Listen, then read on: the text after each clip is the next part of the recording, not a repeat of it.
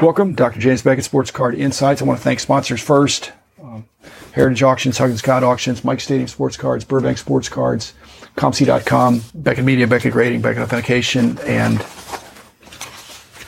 Topps Panini and Upper Deck. 6 listener questions, I believe, is up to 8.0. This is the 8th episode. Should be a little bit shorter because I'm trying to give a response to some of these guys. I got a couple responses about starting in LCS with Jordan Hagedorn. Enjoyed talking to him. The first comment was from Jula Hauko, who's a Finn, lives in Finland. He said, we've only got 2 stores. That stores are important. I agree. And in the Fanatics narrative, people are thinking, well, gee, is Fanatics going to be LCS friendly? LCS definitely, to Jula Hauko's point, healthy LCSs are good for the hobby, and Fanatics knows that. They're going to be in the mix. It's just a question of emphasis. So if the LCS gets leftovers, that's not so good. If they have a seat at the table and Fanatics and others are giving them a shot at having a reasonable amount of product, that's healthy, whether that's in Finland. Next one was from Beansball Card Blog mentioning Indie Card Exchange, which Jordan had been mentioned, and Jordan mentioned Andy there. I actually remember Indie Card Exchange in the previous regime, I think, and what's happening in a lot of the stores that are remaining do have this personal touch. My recollection is that the Indie Card Exchange was started by some guys that were about my age and did it like we did it, which is just put the cards out and they sell themselves, and it's a great place. But Jordan and Andy are coming up with ways to make the store really a place to hang out and enjoy, whether you're buying or not. The ambiance is really important. Next question about the national aftermath, and it seems like ancient history now, but this is, again, Beansball Card Blog, really saying that cards ought to be priced. Now, I agree philosophically, except it's the dealer's prerogative, and the problem is if you go to a show, your cards, if they were priced, they could have been priced from the previous show, and if that was a month or more ago, you'd have to reprice or consider repricing each unit. So it's a lot more work if you have a lot of cards than you think. And as I found out, a good interchange with Ron and Rhett Palmer, they don't list some of their cards. They have a lot of their cards priced, but when they have cards that aren't priced, it's a way to invite the passersby into a dialogue. If they ask, hey, how much is that? Then they can say, yeah. The one pet peeve I have when I'm in retail, whether it's at the mall or at a card show, that people will ask me the question, are you looking for anything in particular? Regular listeners of the podcast will know that it's pretty easy for me to say no. And unfortunately, that's the end of the dialogue. They're not inviting me into a dialogue. Are you looking for anything in particular? When my answer is no, they go, okay. So, interesting response. Let's see. The third question was responding to the Alan Rosen tribute. That actually has some legs because I think he gets Googled and people want to know. And my comment has been that he was a force in our industry for 3 decades. So I get one comment from Ron Gross, and you can see this on the YouTube comments, but Alan Rosen was a jerk. And then the next comment is from Eric Carlson, who says he was quite the entertainer. I'm not saying Alan Rosen was a jerk, but I will say is that he knew some people thought he was a jerk, and he didn't necessarily think that was bad.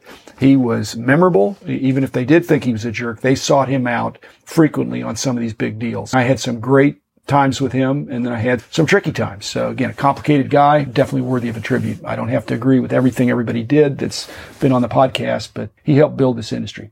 Doug Rourke, question 4, commenting on the David Porter origin story, another guy from Oklahoma, I guess, mentioning, and I remembered this, he said, actually, the Wayman Tisdale card, the Oklahoma basketball player, was the hottest single. And I remember that in 86, early 87. And then, of course, Julius Erving, Magic Johnson, Larry Bird, they were good cards.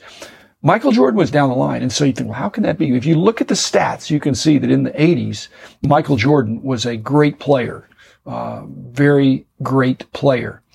But then if you look back and you realize he never won any championships until the 90s. So in the late 80s, the 86-87 Fleer, they were not something that people thought, oh, I got to get these and I've got to get this Jordan rookie. Again, the star cards were out there, but they weren't super hot. But the Wayman Tisdale, who died prematurely, but was kind of an offensive force, a good player. Okay, question 5 from Hunter Haas, sharing a story. He acquired in eBay an old price guide, and it actually had some markings in it. And I just want to say that's really cool. I actually have some like that too. I sent out books to contributors back in those days for free, and then they would write marginal notes, and some were very exhaustive and some were minimal. And then we'd give them the postage to send it back in. We give them some compensation. We had some great contributors over the years. I don't know if it was one of those kind of books, but he found a marked up book, which I think is a piece of history. It's not, you don't have to send it to me, Hunter, but I think that's pretty cool. And it was also signed by me, and that's probably not that rare of an item to find a Price Guide book that's signed by me. I signed a lot of copies back in the old days, but to have it marked up and to be authentically used, that's where used, I think, can be better than new. Okay. Last question of this, of listener question 8.0 of the 6. And this is from Jim Powers. Thanks, Jim. He's been a collector for 35 years. He wants to know, again, I will come back to this, but I just want to get the dialogue going. Because again, if you write in, I'm going to take it seriously. But he's mentioning he'd like to have an episode about how cards go on my Wall of Fame, what players, how do you pick the particular card of a player. And I will say this, which might be disappointing to some people, but I don't really acquire cards to go on my wall. That's very rare. The Luka that's going to go on my wall is a base rookie that I got out of a pack or out of something. So I didn't buy it specifically. I've gotten some cards from some of the companies that when I pull something, the best card, I'm getting a slab. Some of those are going to go on there too. I'm trying to make it more of a labor of love than a labor of wallet. But I've had a lot of cards for a long time. I focus first, Jim, on the players. What celebrities, what individuals do I want? And then I don't necessarily pick the best card. I don't pick a worst card either, but I'll pick a card that I think is representative. In many cases, it's the rookie. In fact, a bunch of them are their rookie cards that are personally autographed, and I get a kick out of that. That's something that I also collect. My holdup is I think this really needs to be treated with video, and I'm trying to figure out the best way to present this, and I'm evolving and how I can involve some of you eager listeners to, if I start with with Hank Aaron, it's right now I do not have Hank Aaron's rookie card on there, but I may in the next iteration, but that's not required, but I want to have an interesting card of each player. I want to have representation across the years. Even though 56 Topps was my favorite set, I don't want to have every great player that's on the wall be a 56 Topps card. I'm trying to sprinkle it around and maybe give some emphasis to cards that are a little bit off the beaten track, which has been my collecting interest over the years. So thanks, Jim Powers. Thanks, other listeners. I enjoy doing this. I hope you're enjoying it. And I'd actually like to do more listener question episodes. Some of them are, pulling 6 together, but some of them could be, as you've seen, sometimes I'll contact the person and say, hey, let's just do a podcast together. So there'll be some of those coming out too. So thanks, everybody. Great hobby. Greatest. And I'll be back again on Monday with another episode.